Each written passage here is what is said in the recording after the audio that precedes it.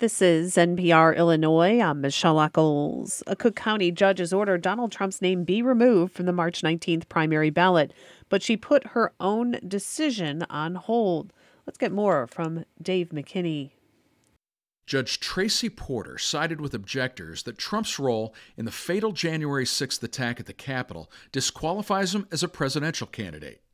But she stayed her order until Friday to give Trump time to wage an appeal in state court, which his campaign said he would do quickly.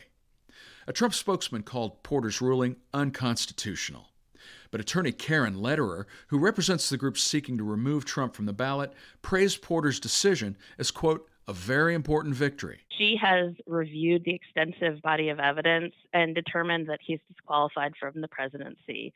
Porter said a ruling could be upended by an expected U.S. Supreme Court decision on Colorado's bid to disqualify Trump. This is Dave McKinney. The six-figure state pension for the now convicted aide to former Illinois House Speaker Michael Madigan is being suspended. The state is making the move after Timothy Mapes was sentenced to 2.5 years for lying to a federal grand jury. A state retirement board is awaiting an opinion from the Attorney General before deciding whether to permanently revoke Mapes' $154,000 a year pension. 8 Midwestern states, including Illinois, will be able to sell E15 starting next year. The U.S. Environmental Protection Agency announced the move last week. From our Health and Harvest desk, Will Bauer reports. Ethanol advocates say the decision is an economic boost for Midwestern farmers and motorists. Governors of 8 states asked for the change back in 2022.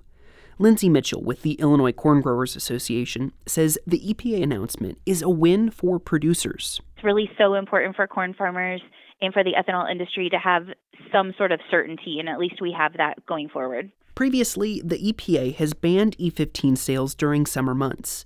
That's out of environmental concerns that ethanol produces more smog at higher summer temperatures. Some environmental advocates say the move is a step in the wrong direction. For Harvest Public Media, I'm Will Bauer. Illinois Governor J.B. Pritzker still won't commit to state funding for sports stadiums. Crain's reports that Illinois Senate President Don Harmon told the Chicago Bears and the White Sox they should create one funding proposal for their stadiums.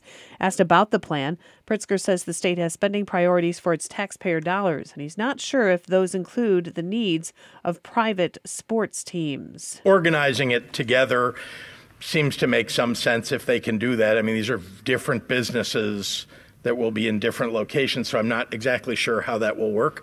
I know that what do they have in common? They're looking for taxpayer dollars. The Sox and Bears aren't the only ones looking for public funding. Crain's also reports that Chicago's national women's soccer team, the Red Stars, wants stadium funding as well. One of the country's best-known meteorologists is signing off Wednesday, marked the final broadcast for WGN-TV's Tom Skilling. Skilling, who for years told the Superstation's national audience about the weather, was being honored in several ways with a special bobblehead and even a limited-run craft beer named for him. He started in radio at 14, spent 57 years on the air doing weather. I'm Michelle Eccles. This is NPR Illinois.